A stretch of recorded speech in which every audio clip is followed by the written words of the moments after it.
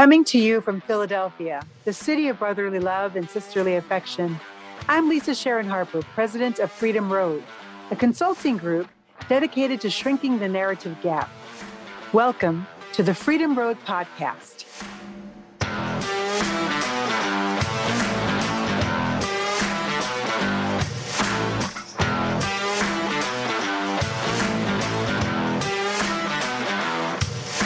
Each month, we bring together national faith leaders, advocates, and activists to have the kinds of conversations we normally have on the front lines. It's just that this time, we've got microphones in our faces and you are listening in. And this month, we welcome four very special guests. Joseph Baugh, who is 17 years old and a 12th grader in Brooklyn, New York. Janelle Addison, his sister, 8th grade, 13 years old. And Jaslyn Addison, his other sister, 4th grade, 10 years old. They are students at St. Catherine of Genoa in Brooklyn, New York, part of the Ghanaian community.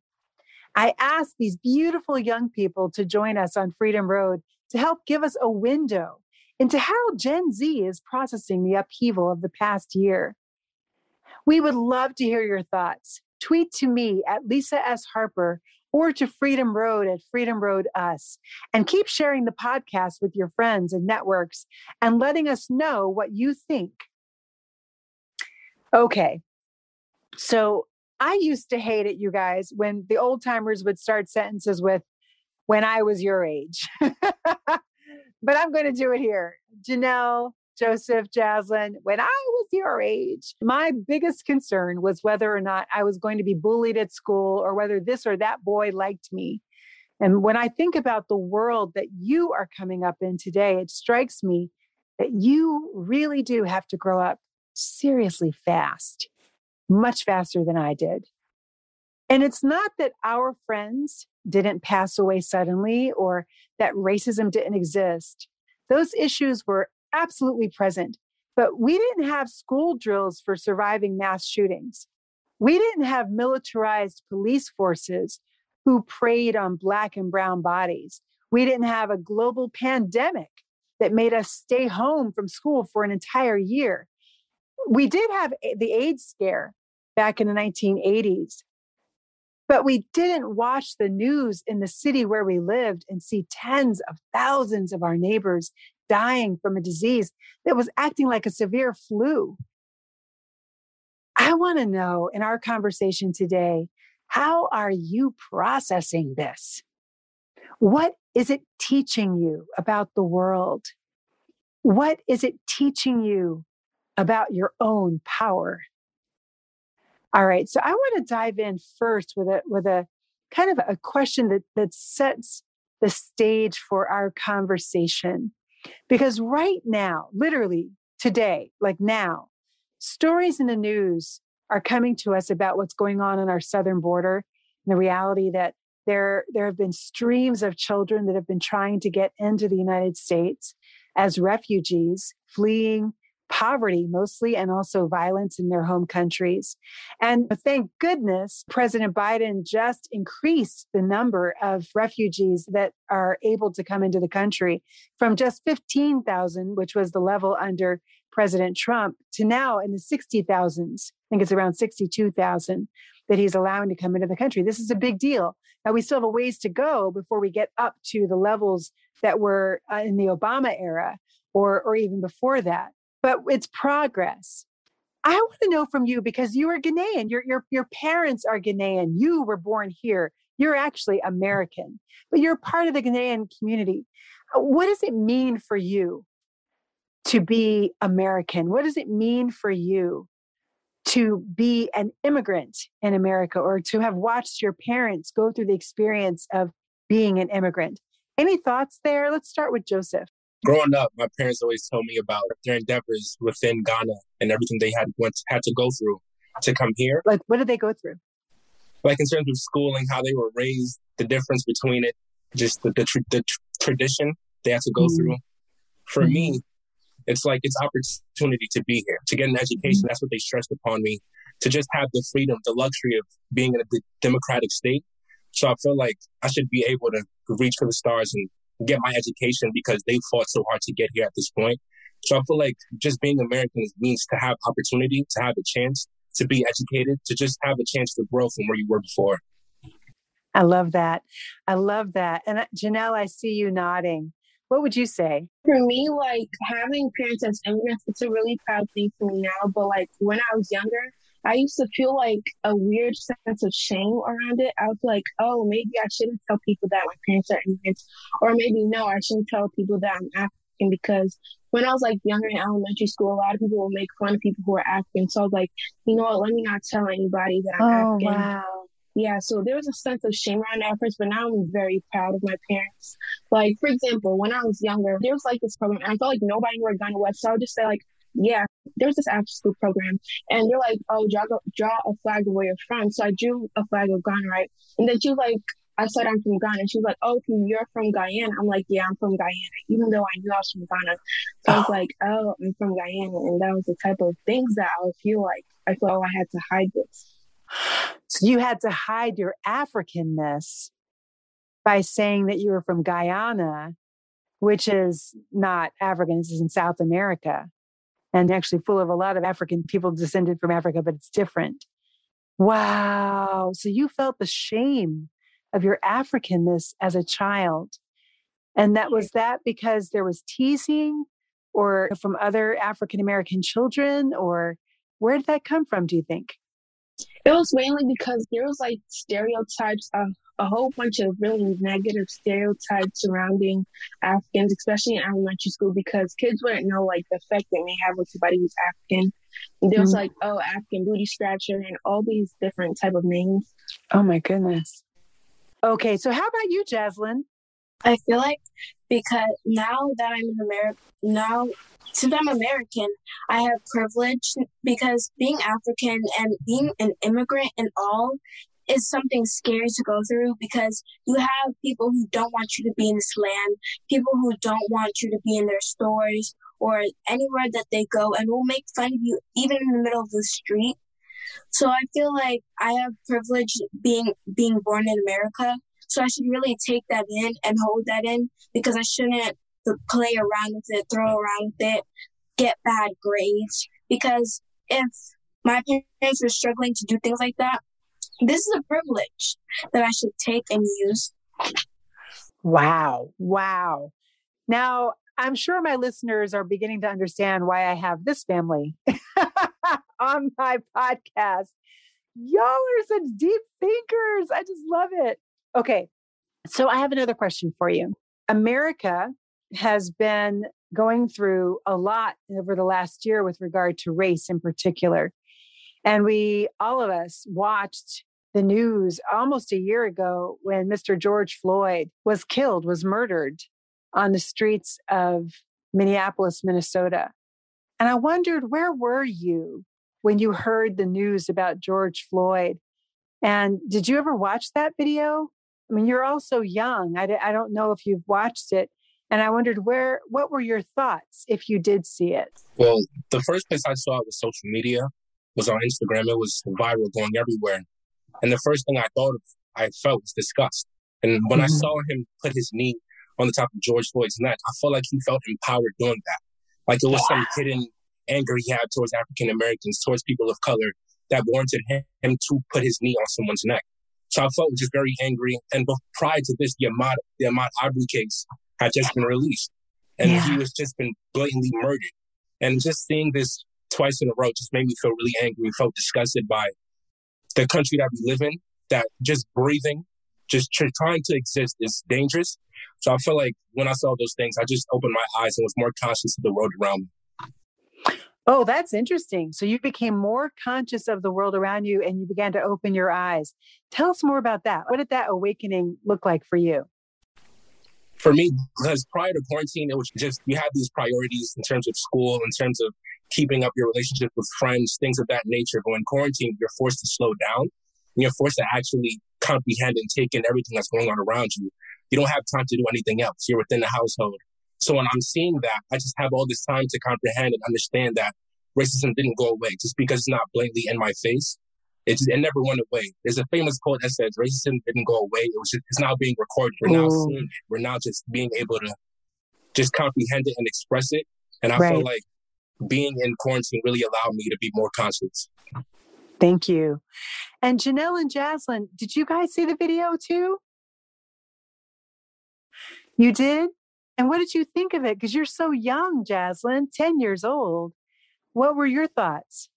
When it first came out, I didn't really see it. So it was when I did see it, it was kind of upsetting because why wasn't this case brought up like a couple months ago? It was done like a couple months ago. Why wasn't it brought up at that time? And it made me wonder why people wasn't talking about it, why the video wasn't viral at that time. Wow. Well, I know that Ahmaud Arbery, that happened to Ahmaud Arbery. His video was buried for a while and then they tried to make it look like it was something else. And, you know, it was horrible. And Breonna Taylor, even worse. They tried to completely pin everything on her boyfriend, who just like her got woken up in the middle of the night, right out of his bed and witnessed his girlfriend being shot to death.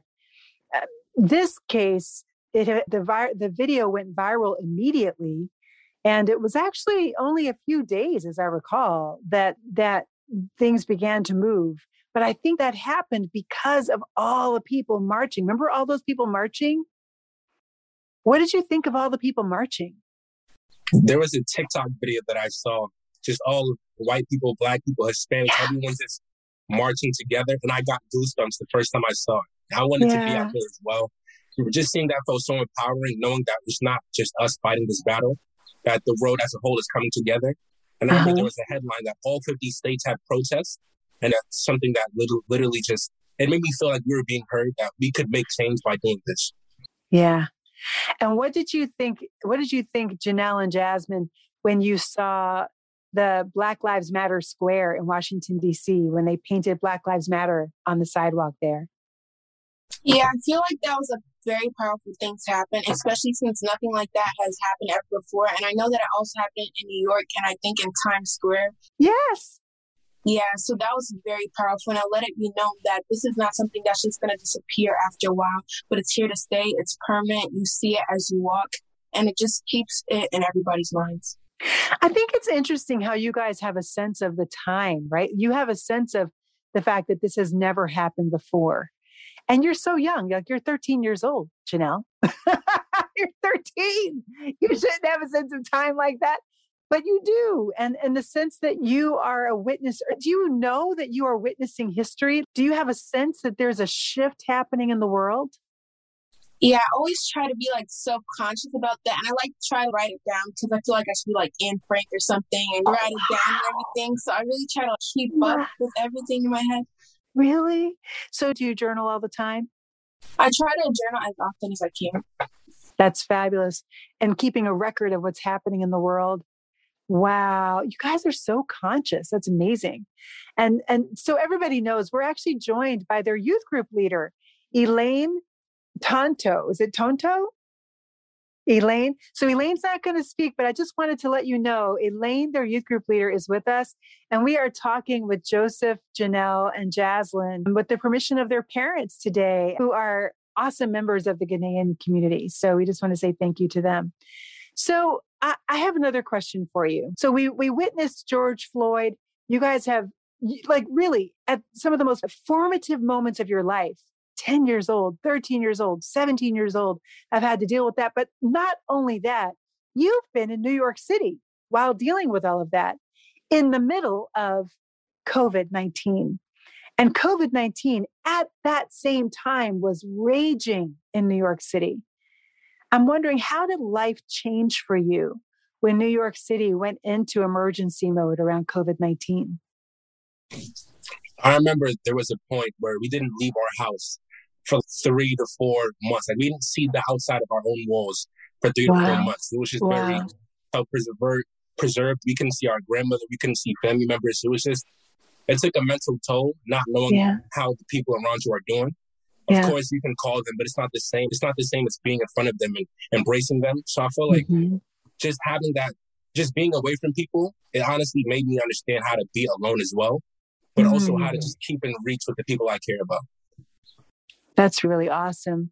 Do you think that as a young person, I mean, you're 17 years old, Joseph, how did you manage the loneliness there? Because I know that's really taking a toll on a lot of young people. I mean, the attempted suicides, the suicides, particularly among Black people, are actually, Black young men are rising, are pretty high over the last year. And so I wonder, like, how did you make it through? Do you know people who were struggling with loneliness to that level? And how did you cope? For me, it was all about perception. That's how you viewed your situation.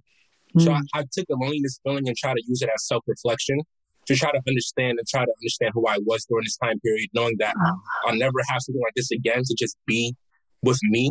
So I felt like I used that for self-reflection. Then to combat that, I studied Stoicism, which was a philosophy that I picked up on YouTube, and that really helped me grow throughout the pandemic as well. Stoicism. That's interesting. Okay, so how did Stoicism, because Stoicism is really about shutting down your emotions. So how did that help? How did that help you?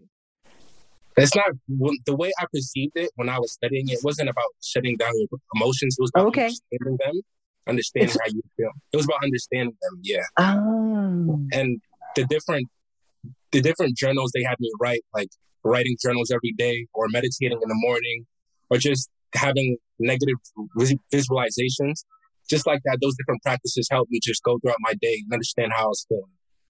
Oh my gosh. Wow. Okay, listeners, you just got a freebie. You just got like some real practical advice about how to get through if you are still feeling the impacts of the last year of being holed up with COVID, not with COVID, with the whole world suffering from COVID-19 or hiding from it. You got some real practical advice here. Journal. Make sure you're aware of your feelings. Speak to your soul, speak to your heart, speak to yourself about those feelings in order to understand where they're coming from and to speak to them, to speak truth to them. Are there any practical things in particular that just really helped you, Joseph? For me, it was negative visualization and cognitive journaling.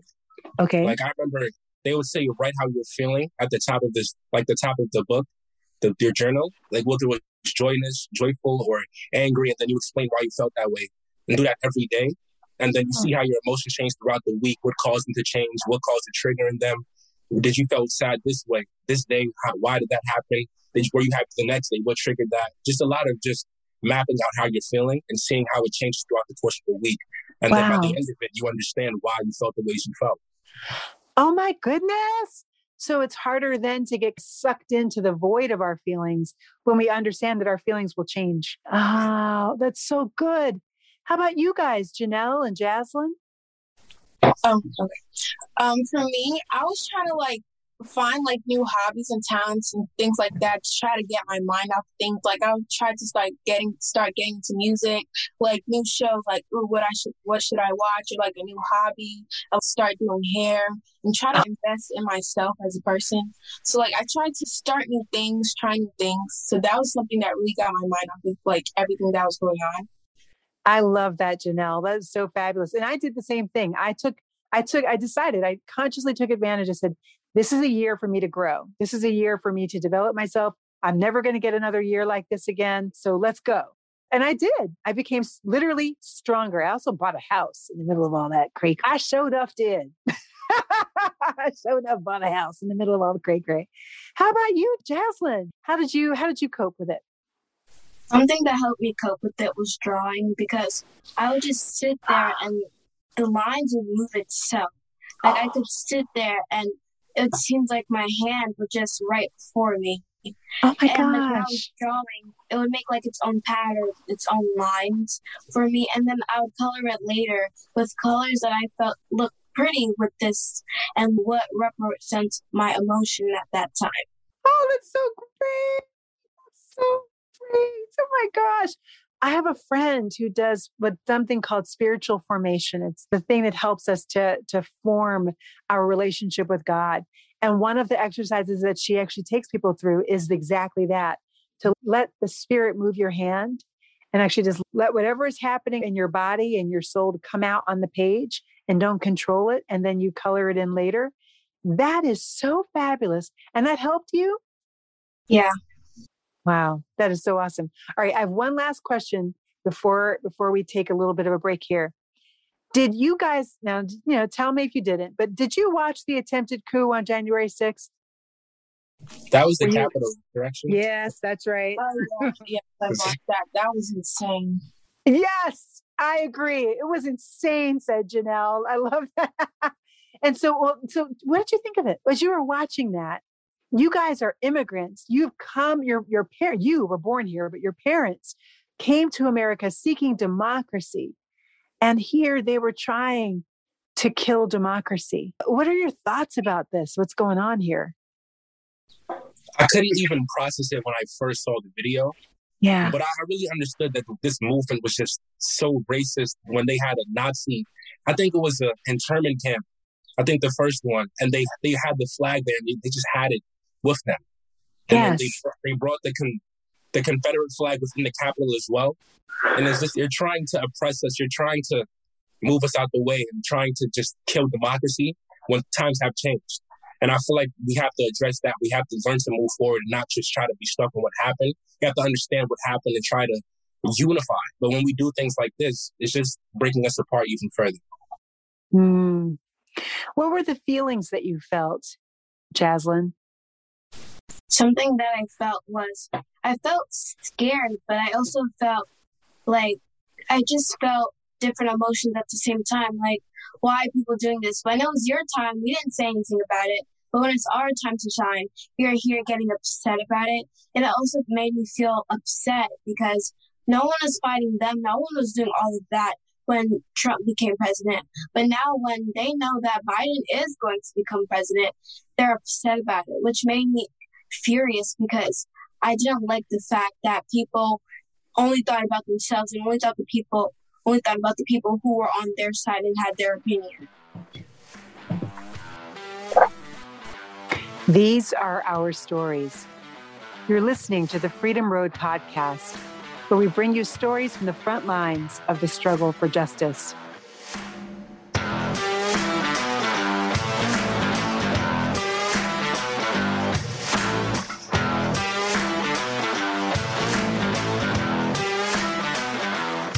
I have a question for you all. And Janelle, I'll start with you since you didn't really get to answer the last question. If you want to, you can start with that last question with a response to that. But I want to hear from you. What has the last year taught you about the world that we live in? For me, it taught me that not everything is as straightforward and one answer as it seems. Because even if we might protest, that doesn't mean we're going to get what we want as a people. And even if we put all our effort using the Black Lives Matter movements and things like that, no matter if we put in that effort, we're expecting to get the effort we put in. But a lot of the time, even over the years, there's been movements and all that type of stuff, and we still haven't got complete justice. There are steps for sure, but it's still not there. Wow, that's really good. And how about you, Jaslyn? I realized that privilege isn't for all people because some people have more power than other people. Like white people can have more power than black people. And people, when they think of America, they think of everybody has the same equality, everybody has the same life. But it's really not that. Some people are homeless, some people can't afford things. And I feel like people don't understand that America and this world isn't perfect and nothing can be perfect. So it feels like both of you in some ways had, like, your eyes were awakened to the reality of the disappointment of this world, the underside of the world. Is that would you say that's true? Yeah, I would say that's true. Yeah. How about for you, Joseph? What has the last year taught you about the world we live in? That it's a lot more nuanced than we make it seem. There's a lot of unlearning that we have to do, a lot of deconstructing that we have to do, and that we won't get that information unless we seek it for ourselves. I learned a lot in 2020 by myself learning and by my friends teaching me than I ever did within the school system. And I felt to be political aware, that's something you have to reach for yourself, something you have to look for yourself. And that's what I did this year. Just understand that a lot of things are more nuanced than they've ever been. Do you think that there's any turning back? Because I think that's the one thing I worry about. I worry about, over the last year, everybody got woke. Everybody got woke. Everybody like woke up, became awake, and everybody's marching and everybody's pushing. But do you think that a year from now that we're going to have people who went back to sleep? Or do you think that no, now that you've seen, you can't unsee? Where would you fall there? You can't unsee any of the thing that you learned, any of the things that you learned. There's no going back. What we just went through in 2020 will never be forgotten. That's something that will be ingrained in us forever. So I feel like people, if you try to forget it, people will make you remember it, especially on social media, the new generation that's going on, the new movements that's coming along. I feel like you cannot forget this, even if you want to, and it will always be a part of us. I feel like if you can't unsee it, and if you do unsee it, then you never truly saw it in the first place, you know? Oh, wow. Ooh. Sorry, say that again. You can't unsee what has happened over this past year, and if you did unsee it, then you never truly saw it in the first place. A to the men. What? Out of the mouths of babes, y'all. Out of the mouths of babes. Those 13-year-olds speaking right there. And so, so here's another question for you, Janelle, because that was so brilliant. Do you think that there's the possibility of our world actually making that shift in a nonviolent way?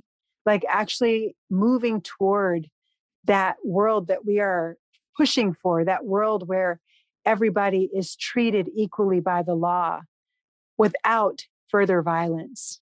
I would like to think that there's a way because, I would like to think that there's a way because if over time you've been doing this, but at the same time, like, it's like Martin Luther King and Malcolm X. Joseph also brought up that point to me. So it was like Malcolm X pushed for violence when things didn't always go according to plan, but Martin Luther King Jr. on the other hand, also pushed more for peace and like going with the peaceful route. So it depends because I feel like there has to be a balance because even with like peaceful Black Lives Matter movements, a lot of times it wasn't hurt and people were still hurt by police officers and people in power. But when there was riots, it was like, oh, now I'm scared and maybe I should actually start to make a change. So it depends. Wow, girl, you really did just break that down. And that's true. It is true.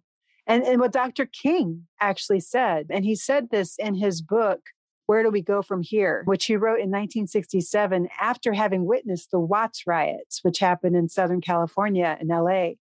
He said, the riot is the language of the silenced. The riot is the language of those whom when they speak, no one hears.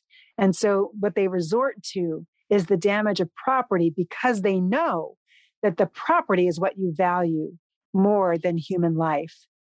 And it is really true. To this day, I look back at what happened a year ago.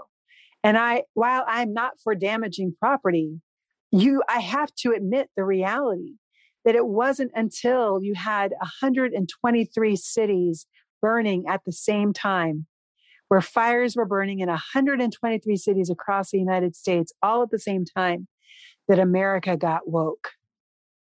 America woke up. That says something about the depth of the slumber. And it also says something, right, doesn't it say something about what it takes? Like we've been pushing for a long time, multiple generations, 5 generations just in my family, since the end of slavery, have all been pushing. And then generations before that, at least 5 generations before that, from the beginning of enslavement in America, from the 1600s all the way through. So at least 10 generations of my own family have been pushing. And it took 123 cities across the country burning at the same time for Americans to say, racism is real and we need to do something about it. Here's my next question. This is for any of you who want to respond. What has this last year taught you about yourself? Honestly, as I said before, it made me become more self-aware, more understanding of my own views on my own political views, my own views on myself, how I interacted with other people. Just 2020 seeing a lot of people die, a lot of gun violence, a lot of just suppressed anger being released throughout this 2020. I just felt like I became more self-aware, more understanding of the world around me, more understanding of my family, the people I care about, more understanding of just how things work now. And I feel like 2020 was a year that, even though a lot of bad things did happen, I was in quarantine. That's something that I'll take with me forever. I'll never forget that year because I learned the most out of it. Wow. Did you gain a deeper appreciation for your family and your community, your neighborhood? I did, for especially my family and community as well. Like just being with my sisters in quarantine, that's something that really changed my view on them as well. Because even when before quarantine, we weren't around each other like that. A lot of work had to be done, just school, say hi and dinner, that's it. But now that we got to be more close, we understand each other better. We know what we like, what we don't like. We just have a closer bond. Wow. Oh my goodness. Would you concur, Jalen and Jaslyn? Yeah, I would agree. But even like before quarantine, we were really, really close, but now we got even closer. And this also gave me like a lot of perspective on life and how there's people in, there's this man in my church, who, like an uncle kind of, like, because in the Ghana community, you kind of call like any like older man your uncle. Oh, wow. Yeah, an uncle in the church, he passed away, and I felt so bad because he had 3 daughters. So I was like, imagine if that was my dad. Oh, wow. So that gave me a lot of perspective. Did he pass from COVID? Yeah. Oh, my goodness. Wow. And so has it taught you anything about your ability to impact the world? It's weird because I know that we were all holed up, right? Like in our homes for months on end. And yet at the same time, our ability to vote, right? Our ability to march, our ability to sign stuff online, to show up, to learn, to be present online. There's something in that I think taught me and taught a lot of other people that we actually do have agency. We have the ability to make an impact in this world. Did you learn that lesson over the last year? I did. Like, we have all the power in our hands. Social media is something that can be used as an agent for change, you know, in terms of the movement more than a vote. Yeah. I remember my mom told me when she went to vote, there was like a long line extending across the block. Voter turnout was higher than it ever was.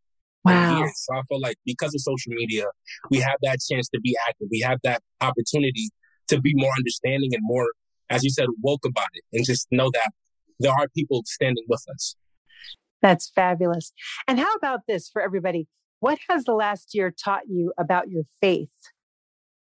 Because I know that all of you are people of very deep faith, right? What has it taught you about your faith? What it taught me about my faith is that I can give up really easily if I really wanted to. It told myself that I could get distracted and snap of a finger. Because YouTube was 3 clicks away. I could have really done that if I wanted to. And I did.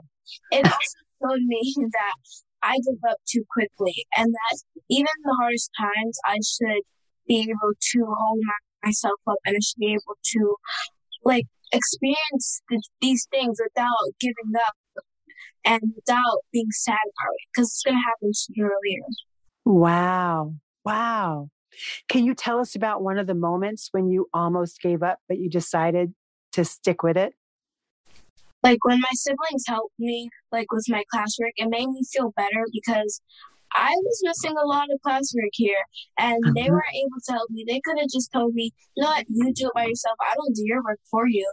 But they decided, let me just help you instead. Wow, really? So you were able to keep going when you had your family come and support you in the midst of this. That's a great insight, Jaslyn. I appreciate that.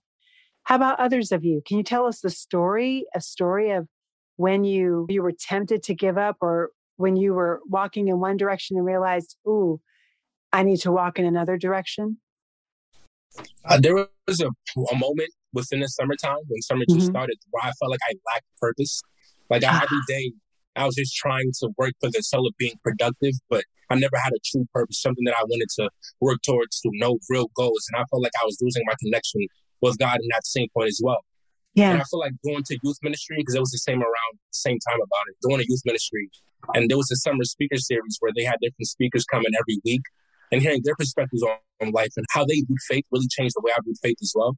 Because your relationship with God is personal. God is universal, but how you connect with him is personal. So I feel like that's something that I learned as well, something I learned to grow through, just grow with God and help him understand me as well. Janelle, do you think that your faith was one of the things that helped get you through this last year? Yeah, I would say most definitely. It was like definitely like one of the things that got me through this year. Like I would pray so often. It was kind of, it just felt like a normal conversation with God. It didn't feel like, oh, I was praying to praise him or to do this and that. It was like a conversation about how I was going, how much I appreciate him. And it was like a full on conversation. Like he was my like legit friend. So it felt like wow. And youth ministry really brought me back there because before quarantine, I probably should have been a better Christian in that whole aspect. But now youth ministry also brought me back to where I should have been the whole time. And now I was like more closer to God and praying to him a lot more, reading the Bible and things like that. Well, it's funny, Janelle. I tend to shy away from that should word, that should have been, could have been, would have been, because you can't change it. And actually, the reality is whatever you were, got you where you are. Like you wouldn't be where you are had you not gone through that journey. And none of us has a clean journey. Every last one of us has a journey that is full of moves we made that took us further away from ourselves or further away from our families or further away from God. And it's those moves that teach us something that get us back into close relationship with God, our family, or whatever, our communities, ourselves. So I just want to say, I bless the path you were on, and I bless the path you are on now, because it's all part of the same journey. It's all the same journey. How about this? How did your faith change as a result of the last year? Not just how did it strengthen it, but is there anything that shifted, any way that you see God differently? And Janelle, you started that. You started talking around that. But I wonder if you could be more specific, anybody. For me, it changed my relationship with God in a way that's, I just have to pray, God, do this. It was like a straight path that I felt like I had to follow with Christianity. Like, I could do this, I can't do this, that, this. It was all about what you could do, what you can't do, as opposed to a relationship. Yeah, that's exactly what it felt like. It felt like I couldn't, like, if I did this, then I'm automatically a bad Christian, if that's what it felt like. But now I feel like I could talk to God about this. God is understanding, and I know more about God than I ever did before, because I felt like there's just one straight path of going about being a Christian. Wow. Okay, I know a lot of people who are listening needed that word, Janelle. You just gave a word. Thank you. How about for you guys, Jaslyn and Joseph? How my faith went up because of youth ministry and everything in general, it just made me feel like I was a part of something, and God wasn't something that I had to do in order to go to this place or go to that place. With youth ministry, it made me feel like I can do this whenever I need to, whenever I want. It made me feel like it wasn't something I had to, oh my gosh, if I don't do this today, then I'm automatically going to hell, or I'm automatically a bad person. Yeah. So now I feel like even if I do it once a week, it still counts. And it makes me feel like it still counts. Even if I don't do it sometimes, at least I know that I've been trying. I go to these youth meetings. I do this because I need a stronger connection with God. You know, you guys remind me of when I was in youth group, right? There was a day back in the day, back when I was a kid, I remember going to youth group. And of course, we didn't have to do it online. We didn't have COVID then or some pandemic.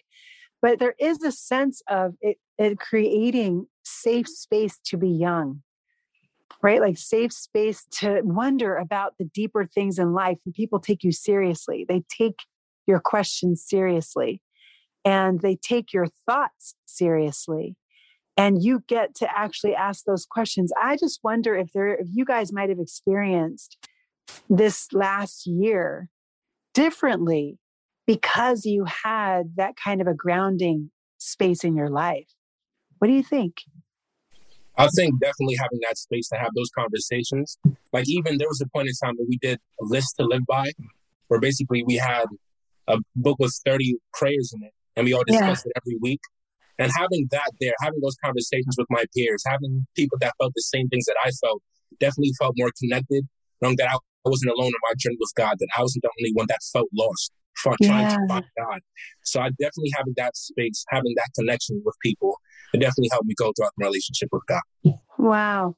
So, I mean, I have to say, one of the things that I am really honestly touched by with you guys, moved by your stories, because I think that so much over the last year, we have become awakened, right? America has become awakened to the reality of the brutality of the policing system against Black men. I'm concerned that for people who this is their first pass at thinking about race at all, now they're going to look at Black men and they're going to see victim. They're going to see, all they see is somebody under the knee of a white officer. That's what they see. They see victim. They see weak. They see prey, like the prey of a predator. But they don't see humans who are asking those deeper questions in youth group like you were. You know what I mean? Like young men who are just trying to figure out how to make it in the world, how to live and thrive. And that's part of the reason why I just really love your testimony. You are testifying right now. I don't know if you know that, but you're testifying. You're testifying. I just want to say I am in awe of your youth group leader who is here and smiling and nodding and obviously is doing a great job. And I know that there are youth groups across the country who have been walking with young people through this crisis, walking with Gen Zers through this crisis. And it is the solid ground that you are giving young people to be able to ask the hardest questions that actually gives them an anchoring space in the midst of a society that is literally in transformation.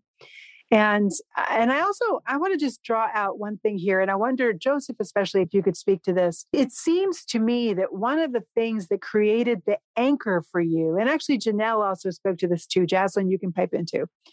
But one of the things that created an anchor, like a sense of safety in the midst of all of the cray over the last year, is the ability to ask questions.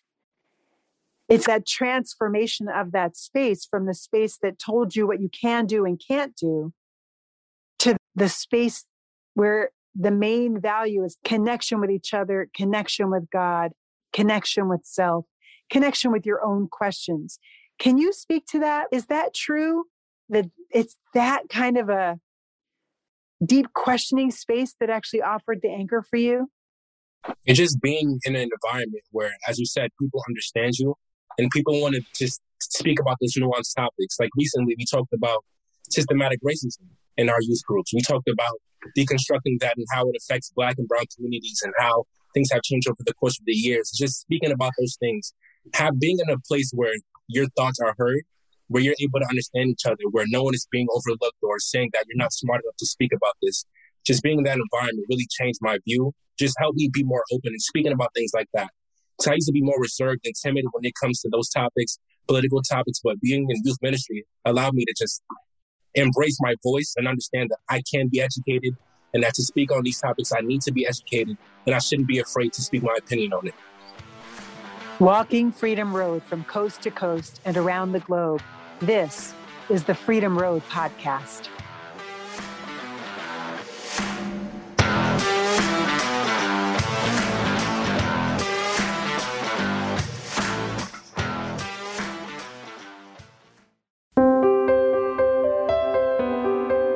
We're living in the kinds of times that seed books, blogs, magazine articles, and op-eds that move the world forward. Are words floating in your head looking for a place to land?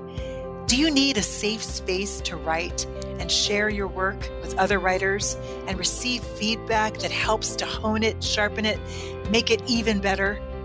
Freedom Road is launching an international writing group online. Writers from across the globe will come together on Zoom, making space and writing in each other's presence, but in our living rooms, like good citizens do when we are social distancing. Then we're going to share what God poured into the world through us. Your 1-year membership can lock in your spot in this international writing community, or you can pay month to month. Follow the link in the show notes on our website at freedomroad.us to register today.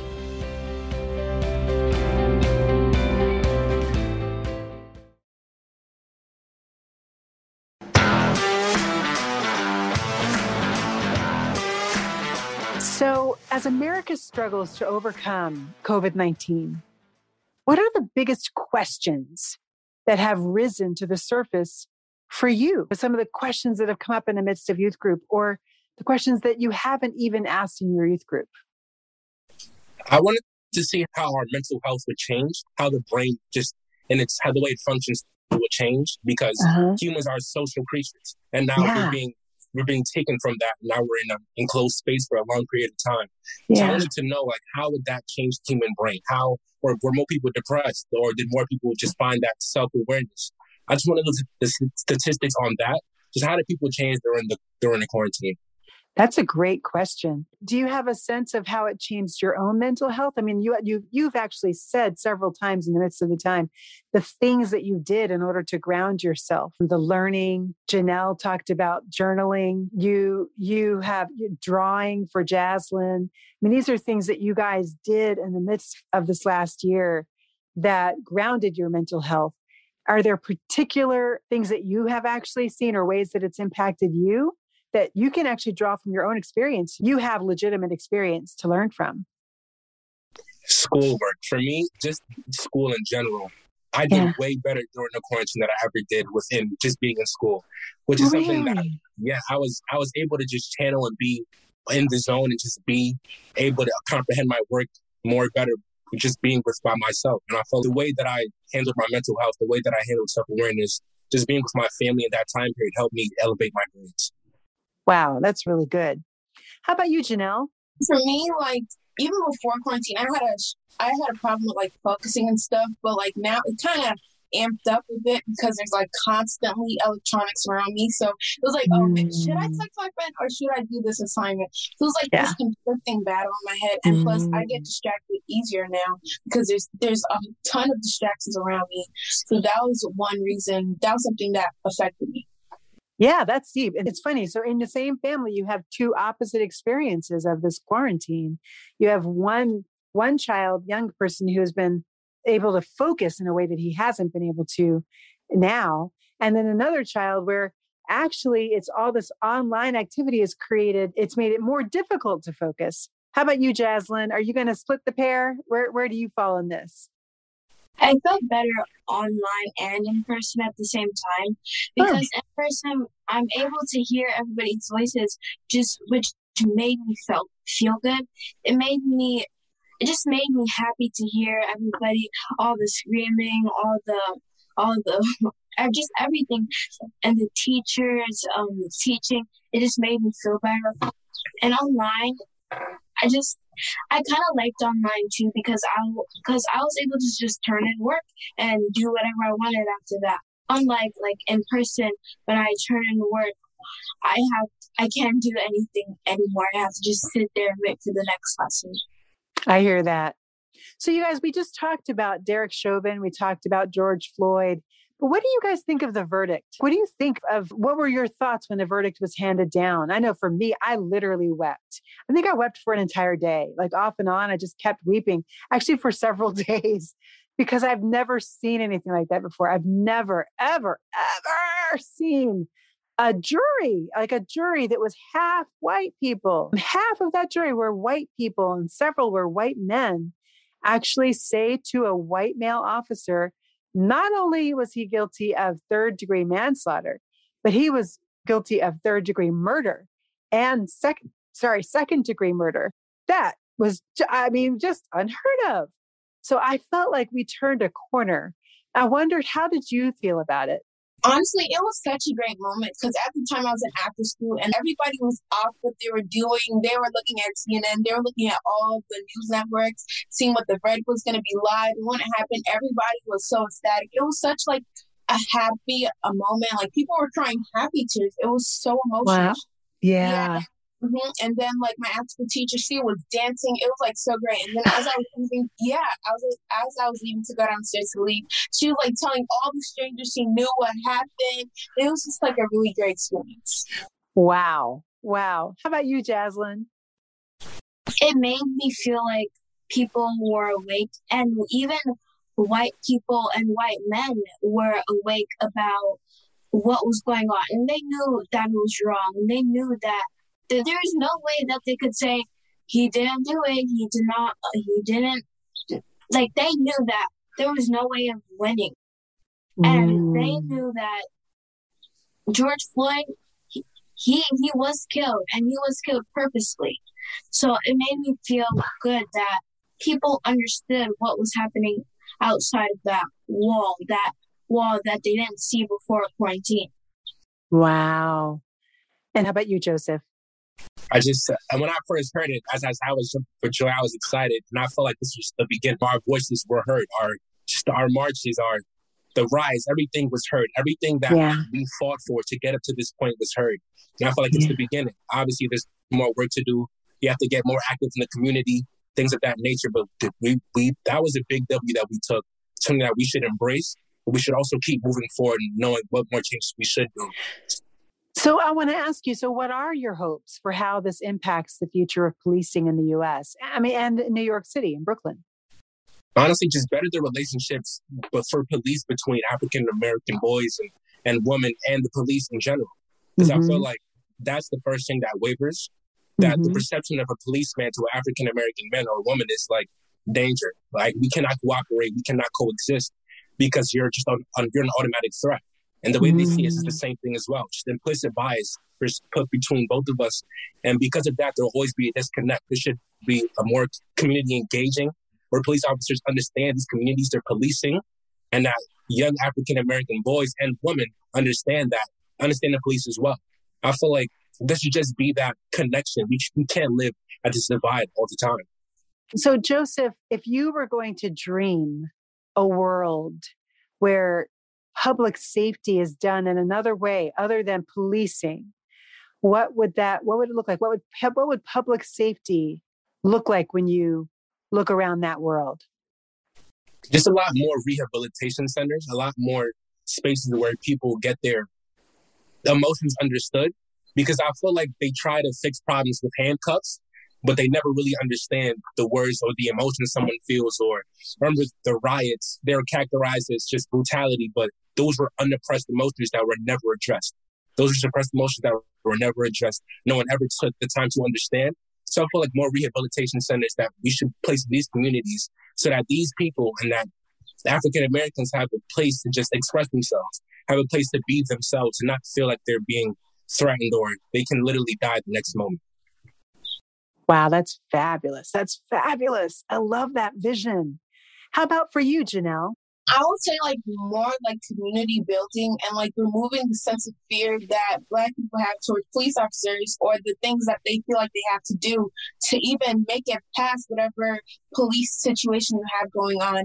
And especially also retraining police not to automatically, I know like that might be like how some police officers are actually raised in like a very racist environment, and retraining how police officers should handle situations, whether you're Black or white. So like just not defund the police like many people will say, but using those resources to train them better.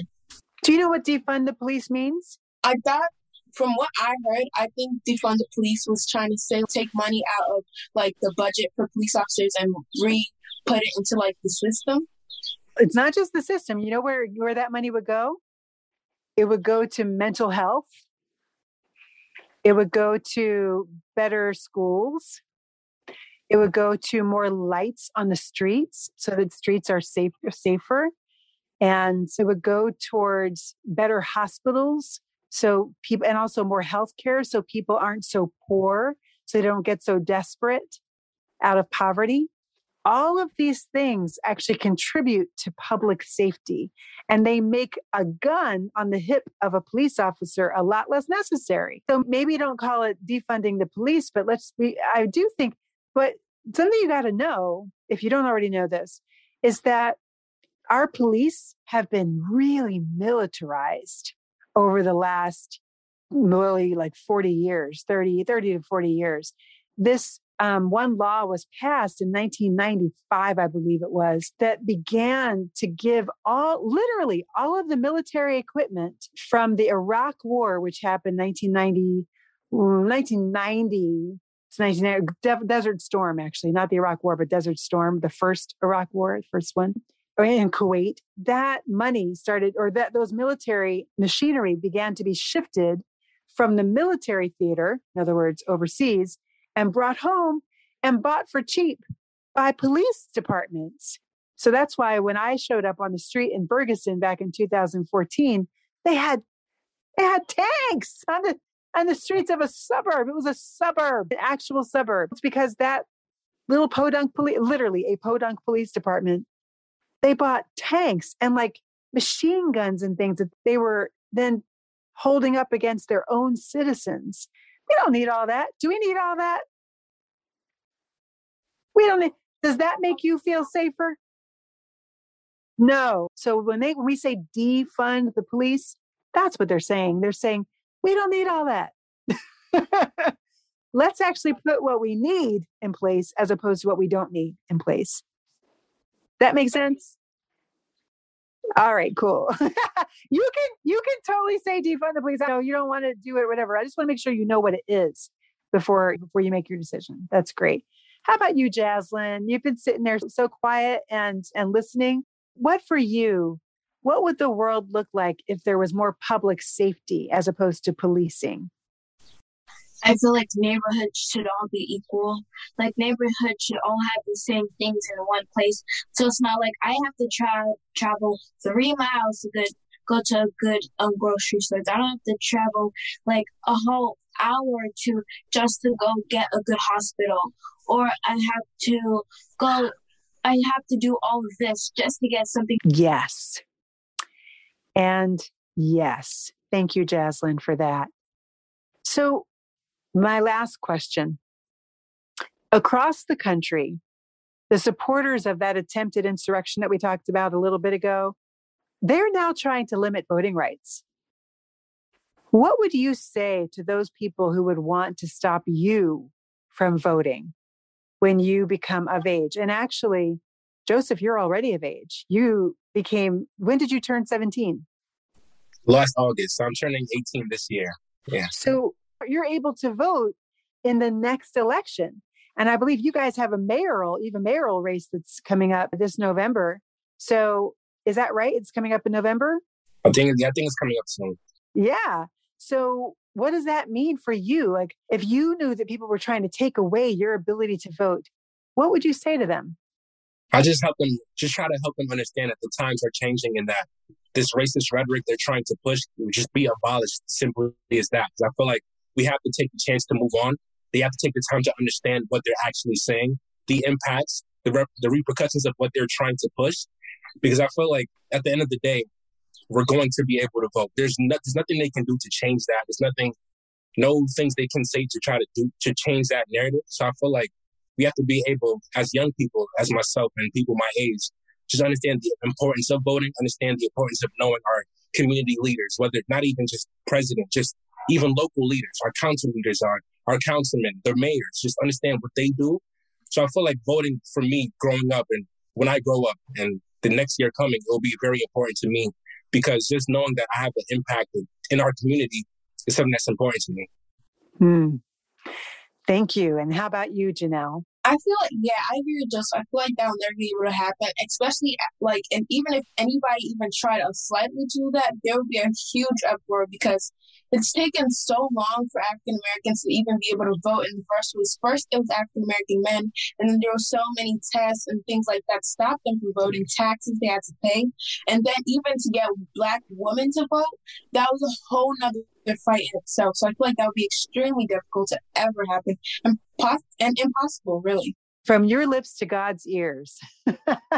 We'll pray that it is impossible.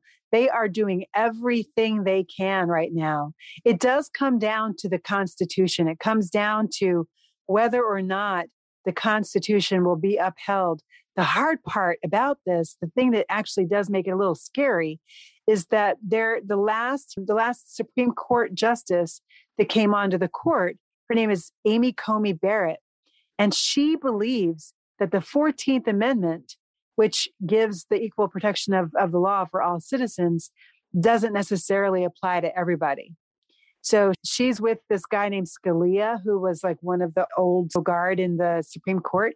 So she actually is somebody who she could conceivably vote in favor of voter suppression. And so it's actually not a done deal. It is something we have to march about, we have to sign about, we have to push about, we have to protect, because this is literally at the heart of democracy. What it means to be a democracy at its heart is to let every vote count. One person, one vote. So thank you for that. Jaslyn, do you have any last words, any thoughts on this that you want to add? Yeah, I feel like the Supreme Court shouldn't have that. I feel like they should have enough power, but not that amount of power to undo everything that people's been working on for decades now, and in the snap of a finger. That really upsets me, because the Supreme Court is obviously going to have a lot of power, but they should have the power amount to undo history, which makes me really upset that they have all of that. And they could just do that in the snap of a finger. So that's why we organize. That's why we organize, young people. That's why you're educating yourselves. You're staying awake. You're talking to your friends in youth group about these really important issues. Matters. It matters, because you really are. You really are the hope of our futures. With that, I want to close with this one last question.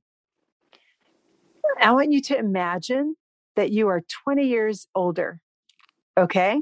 So Jaslyn, you'll be 30 years old. Oh my gosh.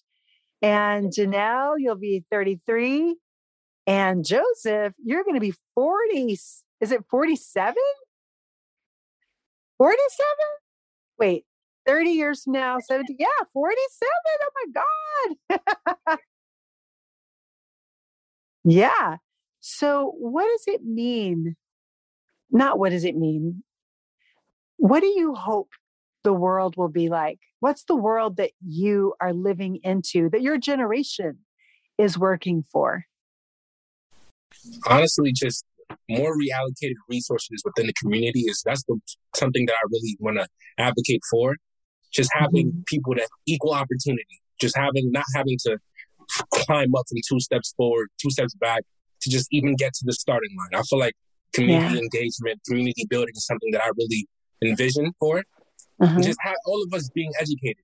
Education is freedom. Education is liberation. For us to all get to that higher level, that higher knowledge, is something I really want as well. So I feel like just in a world where everyone's educated, where everyone has equal opportunity, where you don't have to struggle to just get scraps. That's the word I envision when I'm 30 years older. That's fabulous. All right. So, I think I said 20 years older originally. So you would be 37, not 47. I was like, something in that didn't work for me. I'm like, but thank you for just rolling with it. I appreciate that. So that's fabulous, though. What you basically said is that 20 years from now, what you want to see is you want to see the fruit of your labor actually having borne fruit. You want to see resources allocated equitably between communities. I love that. How about you, Janelle? We'll work our way down the line here. Yeah, I felt like this generation was really like a generation of social reform more than anything, and the form of the justice system. That's what I feel like this generation is mainly gonna come out with at the end of this. So I feel like by the time I'm 33, I would hope that what we worked so hard for, starting from so long ago, will pay off, and that we'll be able to enforce what we want to happen. Amen. And how about you, Jaslyn?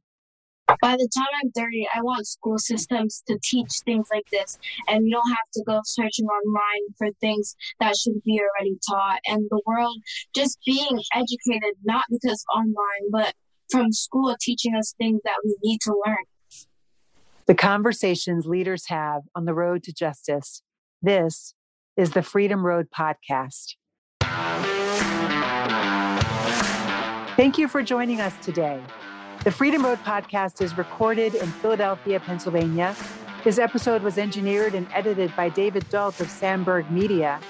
Freedom Road Podcast is produced by Freedom Road LLC.